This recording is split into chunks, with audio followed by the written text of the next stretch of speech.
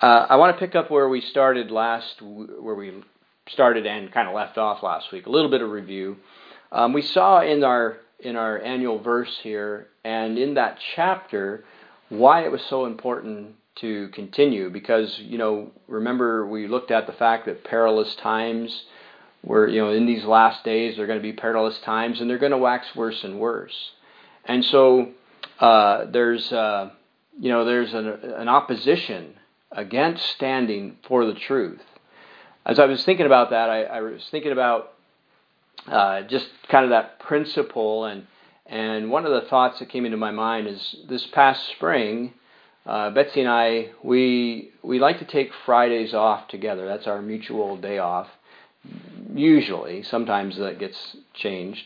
But on that day, we want to spend that day together. The purpose is that we can just be together and take a day and once a week and really, spend some what they call quality time together. And last spring, one of the activities we found fun was going around and finding different waterfalls. And I don't know, probably a lot of you are aware and have been to, maybe more than we have, I don't know. But there are a lot of waterfalls in just right here around Castlegar, or in the West Kootenai for sure.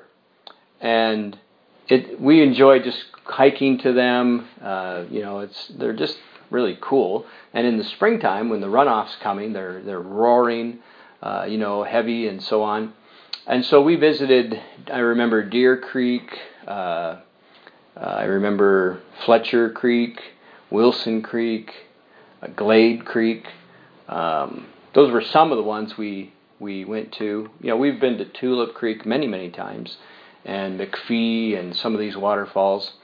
But one thing you kind of see around most of these waterfalls, usually the way they're kind of, I don't know how they form and so on, but basically it's amazing when you look at them and you recognize that over time, they have worn out a big canyon almost.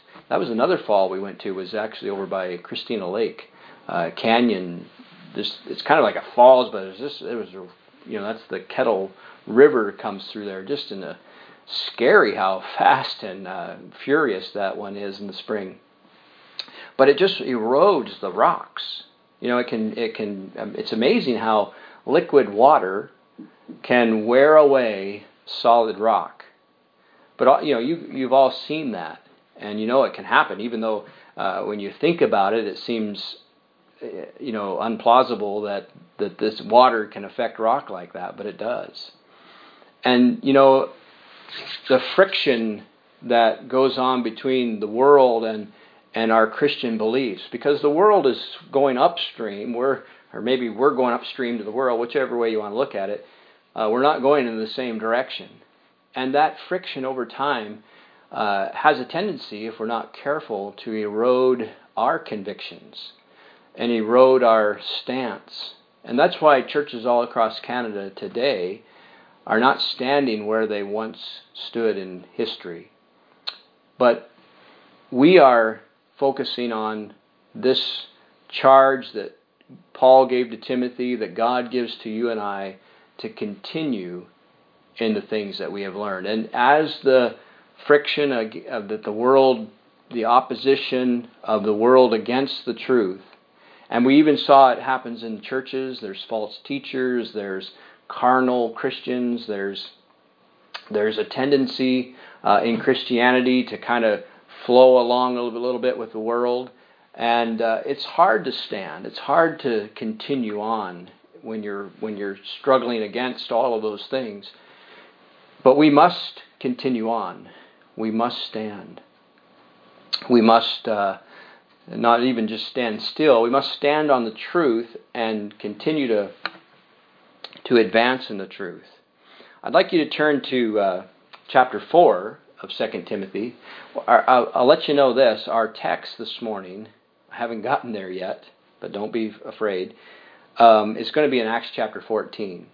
But I'm going to set this up by looking at a couple other things. In 2 Timothy chapter 4, let's look down together at verse number 9. Paul is wrapping up his letter to Timothy, and he says in verse 9, "Do thy diligence to come shortly unto me." And you know that Paul's in prison in Rome. He knows his hour is at hand. He's going to be martyred before long, and he wants to encourage Timothy, and he wants Timothy to come and encourage him, I think, as well. But he says this in verse 10, "For Demas hath forsaken me, having loved this present world, and is departed into Thessalonica, Crescens to Galatia, Titus to Dalmatia. Only Luke is with me. Take Mark, and bring him with thee, for he is profitable to me for the ministry." And then he goes on and mentions other things. And when you read this chapter, it kind of does touch at your heart, because Paul talks about that no man stood with him, and I think he's feeling somewhat lonely. Paul loves people. Paul loves the believers, and he wants to be around them all the time. But he's isolated now in prison, and he mentions a couple names here that are familiar to you: Demas, Mark, which is John Mark. He's sometimes called Mark, sometimes he's called John, sometimes he's called John Mark. And then Luke, and of course Timothy is in this scenario. And out of those ones, I see basically, if you think about those three names that are listed there, Demas, Mark, and Luke, you could almost say there's like three categories of disciples.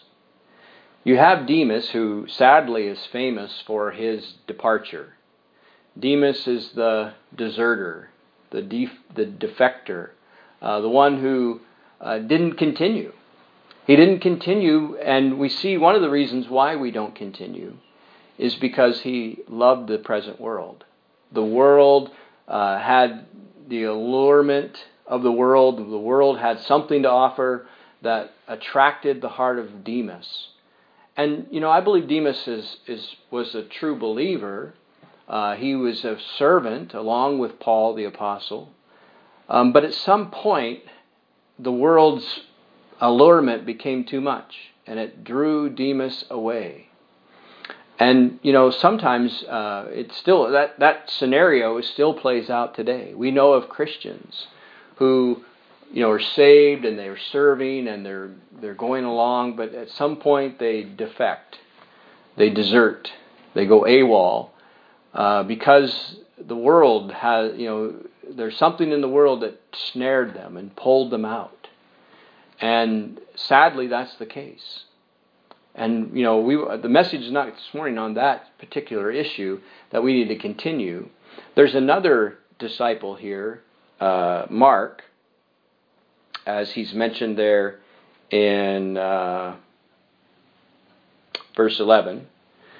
And we know that John Mark was at one point in the story of his life that we know in the Bible, he also traveled with Paul and Barnabas, was serving the Lord, and he deserted for a time. He left the battle.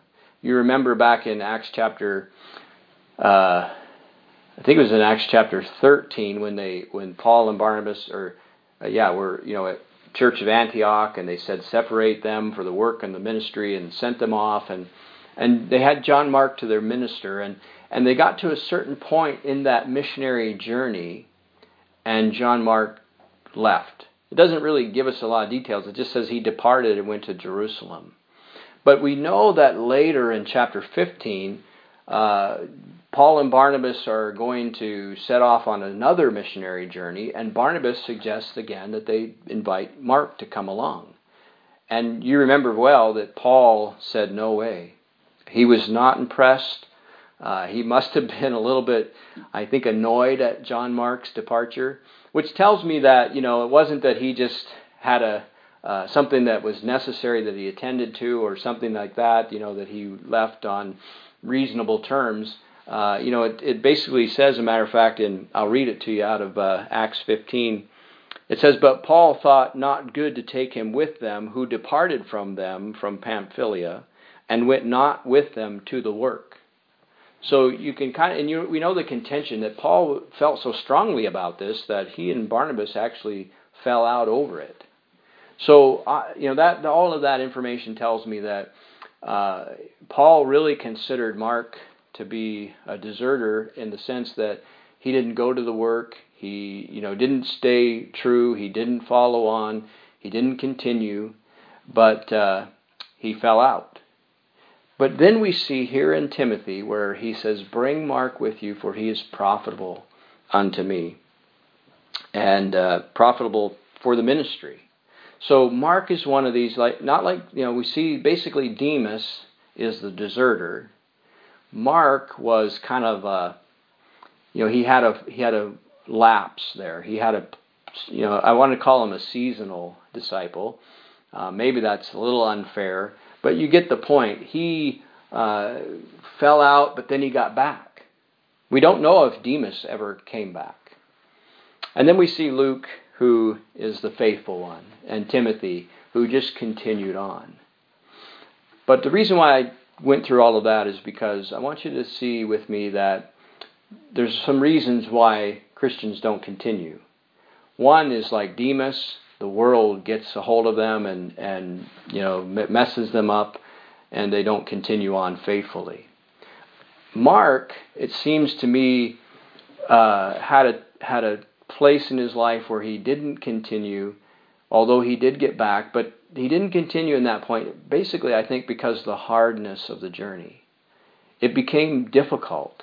The travel, just the rigors of the ministry that they were enduring, that they were involved in, keeping up with Paul and Barnabas and serving in that way. There was something that was so hard about it that he didn't continue with them into the work. There was a place in the journey where it just became too hard. And that's a reason why sometimes Christians either, they maybe not fall out all the way, but they might just back off and just say, you know what, this is just too hard. I'm going to pull aside. I'm going to lower my standards. I'm going to let down some things because I just can't carry the load. And it's kind of that idea that I want to think about as we go to now Acts chapter 14. Because the way, I'm not trying to minimize or deny that the journey is arduous. It's hard. And there are times when continuing on in the truths that we've been taught, the things that we've been assured of, because of all the friction, because of all the difficulties in that, it's not easy. It's not easy to live the Christian life. It's not we want to encourage and talk about all the ways we're blessed and all the good things, and we should be thankful. But we also want to paint the picture truly. It's like when Jesus called disciples, he said, look, if you're going to follow me, you got to take up your cross and follow me. And I want you to know, if you are struggling and you're often tempted to quit and tempted to let down and just sometimes feel almost ready to throw in the towel, you're not alone in that. That difficult struggle is not something that I haven't faced, and something that I haven't had, fight against me as well. And many of your brothers and sisters, all of them, I would say, have faced the same kind of battles.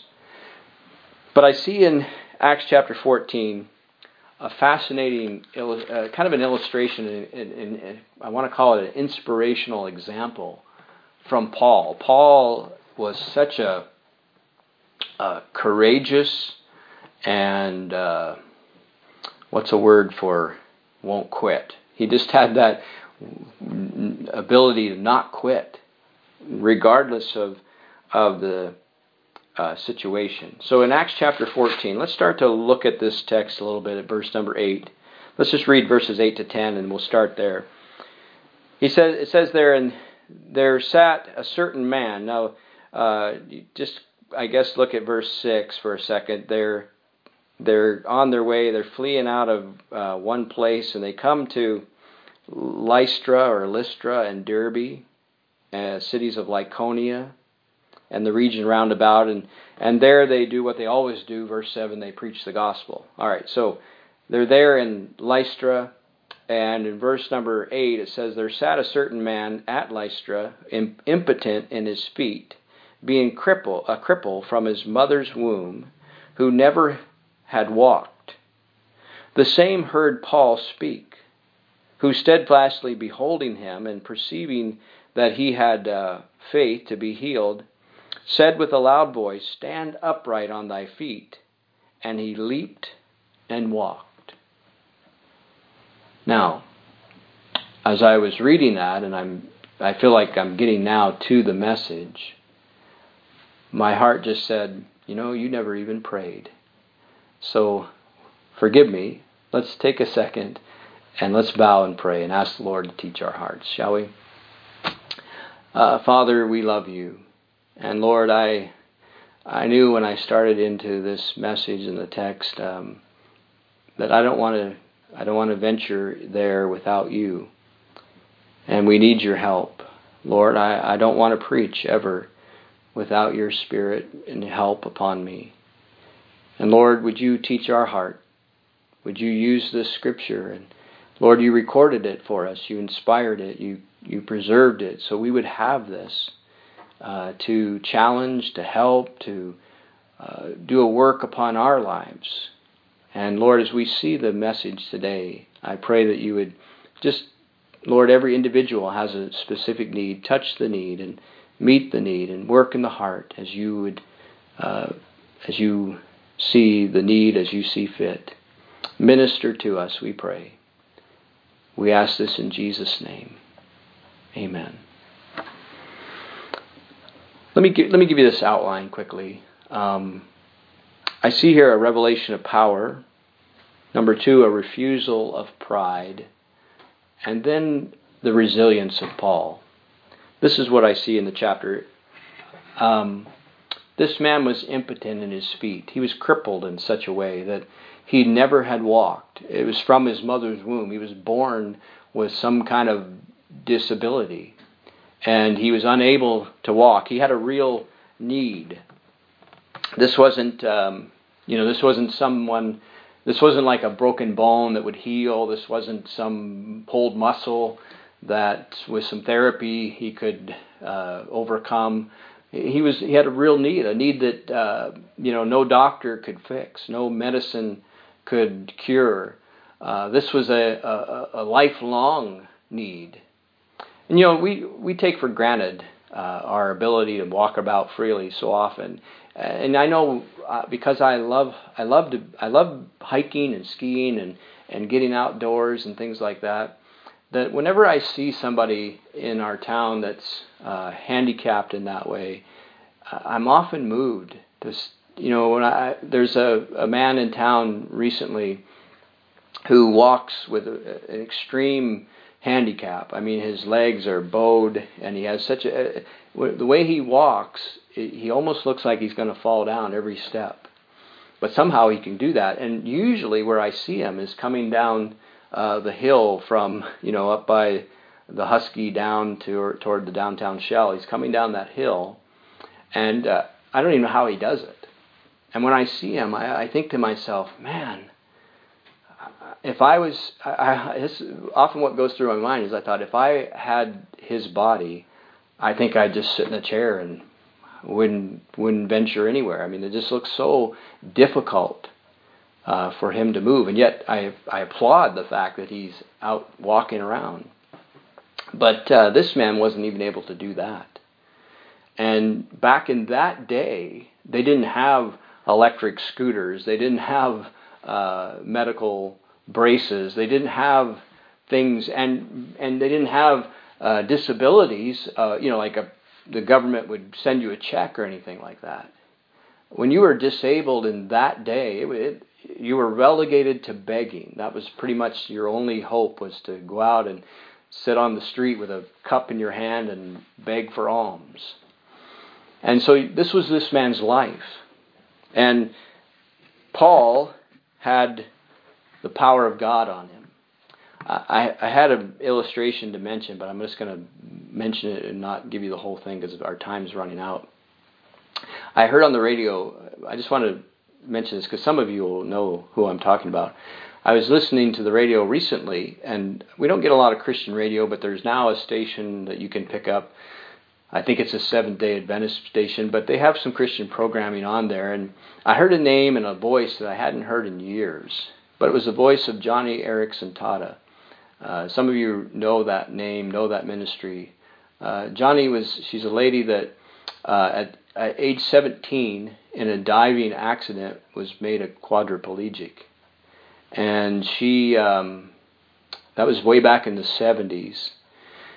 And she went through, and just after her accident, she had some suicidal thoughts, some very deep depression, anger. 17 years old, she was an active person, and now confined to a wheelchair, paralyzed from the neck down. And yet, she didn't quit. And I really appreciate, if you've known of her ministry, you would know that she humbles us, because even in her condition, she's been so instrumental to serve God. She learned to put a paintbrush between her teeth and paint, and sold her paintings. And then she's written over 40 books.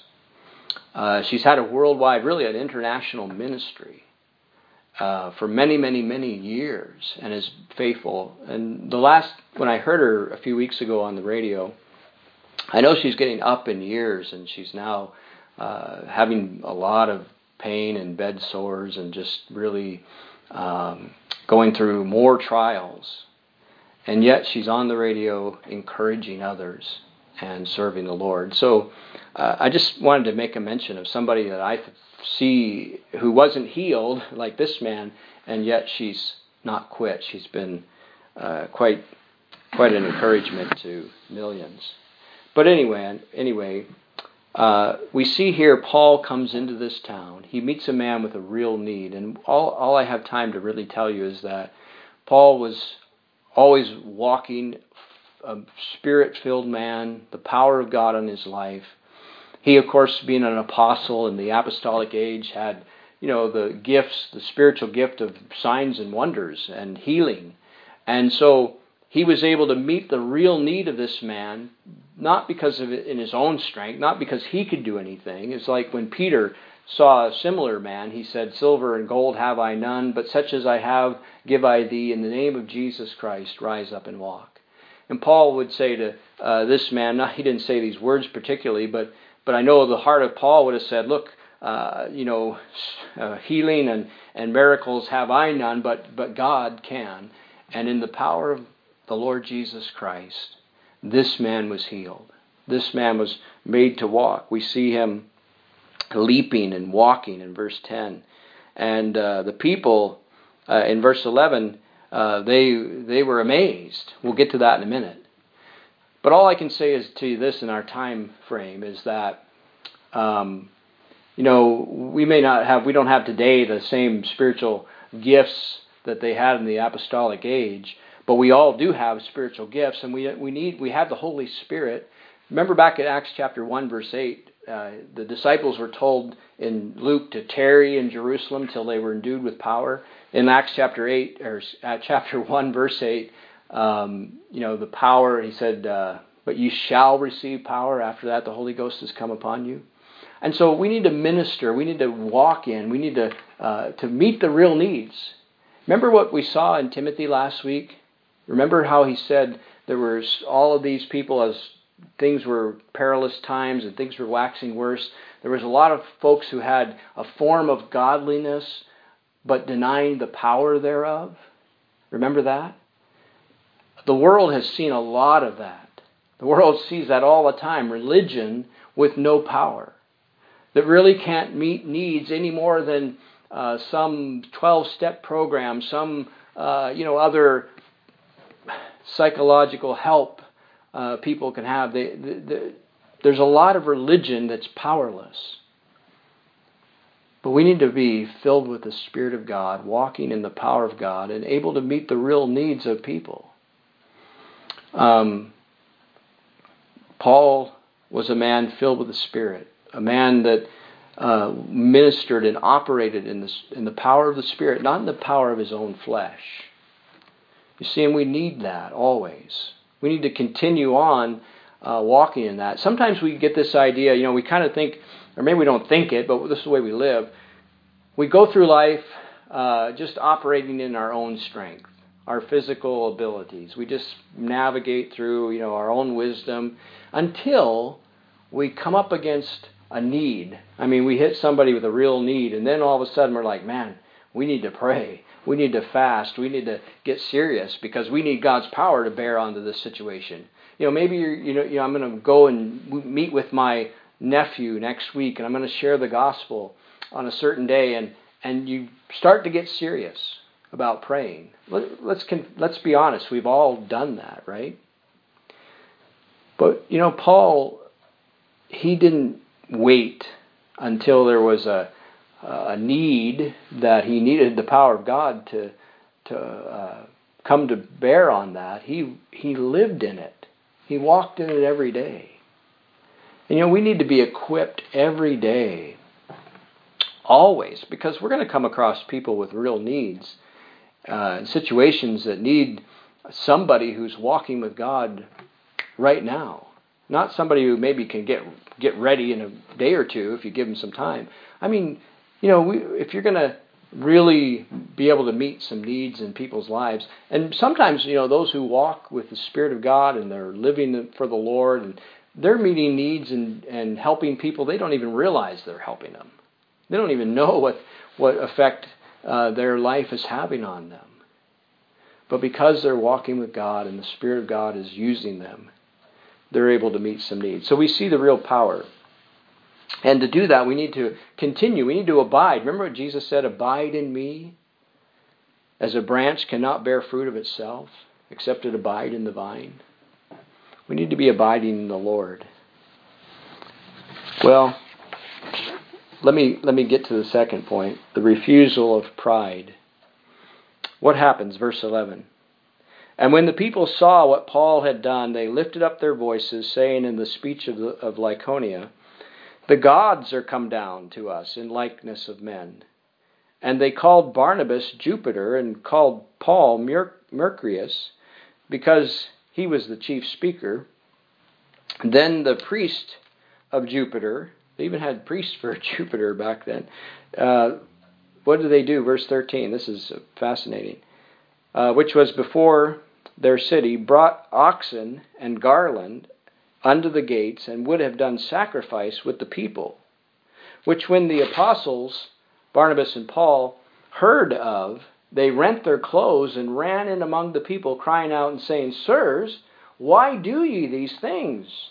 We also are men of like passions with you, and preach unto you that ye should turn from these vanities unto the living God, which made heaven and earth and the sea and all that therein is, who in time past suffered all nations to walk in their own ways. Nevertheless, he left not himself without witness, in that he did good, and gave us rain from heaven and fruitful season, filling our hearts with food and gladness. And with these sayings scarce restrained they the people, that they had not done sacrifice unto them. I really wish I had more time. That's my fault. I took more in the beginning. But there's a lot of great stuff in there. But let me give you just the heart of it. So this miracle happens. Of course, these pagan people have a lot of strange pagan philosophy, and they say, this must be the gods. Paul and Barnabas are gods come down in the likeness of men, and they want to do sacrifice. They bring in oxen and garland, and they're going to have this ceremony. And it's interesting, it says they said in the speech of the Lycaonians, and I wonder if at first Paul and Barnabas didn't know what was going on. I mean, the people are getting all stirred up, and they're thinking, what is this happening? And then they figure out, or somebody's translating to them, they think you're gods, and they're going to worship you, and they're going to offer a sacrifice. And then they're like, whoa, wait a minute. No, we don't do that. And this is, Paul and Barnabas refusing their worship. Of course, you can imagine that They could have, if they were carnal, if they were worldly, if they were false teachers, they probably would have allowed this to go on, at least to a degree, and say, well, maybe you shouldn't kill this ox, but they would have received some of the glory. But not Paul and Barnabas. They didn't want any glory. They didn't want to receive any worship. And that's how you tell, a false teacher, even a carnal preacher, are in it to promote themselves. They exalt themselves. They like the applaud. You know how the Pharisees, they liked the chief seats in the synagogue. They enjoyed the greetings of, oh, rabbi, and this kind of thing. But Paul and true servants of God, they don't do that. They're not into that. Like I have a verse where Joseph. We talked about Joseph on Thursday. How he was brought out of prison to interpret Pharaoh's dream. And Joseph said this, it's not in me. I don't know how to interpret dreams. I can't do any of that, but God can. You see, they deflect all the praise, all the worship to God. That's what a true servant always does, is reflect the praise to God. Well, we got to get to the third point. Let's pick up the story at verse 19. And this is kind of fascinating because here we just saw they were going to worship them. They were going to sacrifice. And now, verse 19, there came thither certain Jews from Antioch and Iconium who persuaded the people, and having stoned Paul, drew him out of the city, supposing he had been dead. Isn't that incredible? I mean, what a reversal. We talked on Thursday about reversal in the other direction. Those that were weeping for the night, but then joy came in the morning. Here, they were praising Paul, and now they're stoning them. I mean, that's just amazing. How quickly, how fickle humanity is. But some Jews came, they got Paul, and maybe because he refused their worship, I don't know how they could turn on him so quickly, but they do. And now he's been stoned, threw rocks at him, and they took him out of the city, supposing he had been dead. Verse 20, howbeit, as the disciples stood round about him, he rose up and came into the city, and the next day he departed with Barnabas to Derbe. And when he had preached the gospel to that city, and had taught many, they returned again to Lystra, and to Iconium, and to Antioch. Now here's where really the message, the heart of what I started with, and the title is, what do you do when someone throws a rock at you? What does Paul do? I mean, Paul, can you imagine if this was you or me? I mean, he could have gotten bitter. He could have said, are you kidding me? Here I came to help you. This man was healed. I'm here to preach the gospel, and this is what you treat me. You throw rocks. You try to kill me. You dump me outside the city thinking I'm dead. He could have been bitter at them. He could have been bitter at God. He could have said, Lord, I was, following you, filled with your Spirit, trying to serve you, and it's been hard. It was hard when Mark left because the journey's hard. Now we get here and look what happens, and I'm just done. I'm done with it. This is just too much. He could have certainly done that. He could have said, I need some time off. I got to have a sabbatical after this. I have PTSD. I'm not making fun, but I'm just saying, he could have certainly had, and we would have excused him. But look at what it says. Did you notice how he says in verse 20? Howbeit, as the disciples stood round about him, he rose up and came into the city. And then notice this. The next day, the very next day, he departs with Barnabas. I would have thought he would have took a day off, rested, licked his wounds a little while. But it says the next day he goes to Derbe, which is a 40-mile journey.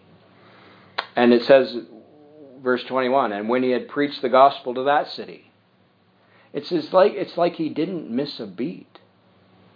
It's like this didn't set him back 15 minutes. He just got up, walked on, and continued preaching. So my title, what do you do when someone throws a rock at you? Well, if you're Paul, you get up, you continue on, and you keep preaching. And isn't that such a lesson for you and me? When things get rough in the journey, we're tempted to throw in the towel. We're tempted to just say, like Mark, hey, I'm going back to Jerusalem, and maybe I'll get back in things in a little while, but I just need some time. That's what a lot of us would do, and a lot of people wouldn't fault you for it, because that's kind of what people do. But Paul was of such a caliber that he just got up, walked on, and kept serving. And I appreciate, I've met people, and some of you are some of those people that I've seen where you have gone through difficulties in the past, and some very arduous times and trials and persecutions, and you got up, you walked on, and you kept serving. And I commend you for it, and I want to encourage all of us. This time of COVID is not easy. We're not happy about how we're meeting. I'm not. I try to keep positive about it, but it's not what we want. And it's hard. But let's continue. Let's keep getting up, keep walking on, and keep serving. I'll close with this story. On July 4th in 1952, 21 miles off the coast of California, 34-year-old Florence Chadwick walked down the beach on Catalina Island, got into the Pacific Ocean, and hoped to be the first woman to swim the 21-mile channel back to California. It was foggy that day, and the water was exceptionally cold. And she had already swam the English Channel, the first woman to swim the English Channel both directions. And she was swimming. Fatigue is not usually a problem, but the water was quite cold, and it was so foggy she could barely see the boats that were accompanying her. And finally, over 15 hours in, she felt like, I just can't go on. Her body numb from the cold, and she had pushed herself so far that she said to the people in the boat she wanted to be pulled on board. And they tried to encourage her to just keep on a little longer, keep going. But in the thick fog, she said, no, I just can't go on. And so they pulled her on board, and then they sailed just a little bit, and they realized the fog was so thick, but they finally realized they were only a half a mile from the shore. And when she saw it, she said, I don't want to make an excuse, but if I could just have seen the shore, I think I could have made it. Sometimes we don't see the shore, but heaven's shore is there. Sometimes behind the fog, but just keep on. Somebody gave me this poem years ago. When things go wrong, as they sometimes will, when the road you're trudging seems all uphill, when the funds are low and the debts are high, and you want to smile, but you have to sigh. When care is pressing you down a bit, rest if you must, but don't you quit. Life is strange with its twists and turns, as every one of us sometimes learns, and many a failure come about when we might have won had we stuck it out. Don't give up, though the pace seems slow. You may succeed with another blow. Success is failure turned inside out, the silver tint in the cloud of doubt. And you never can tell just how close you are. It may be near when it seems so far. So stick to the fight when you're hardest hit, and when things seem worst, that's when you must not quit. That was written by a man named Whittier. What's his name? John Greenleaf Whittier. Anyway, somebody had actually given me that in a frame one time. And I always remembered that poem. But, sometimes the shore is closer than we think, but regardless of that, we must not quit. Paul said, I fought a good fight. I finished my race. Let's keep on continuing. Even when it gets hard, let's be faithful. Let's walk in the power of the Spirit of God. And when someone throws a rock at you, what do? You get up, you walk on, and you keep on serving. Let's pray.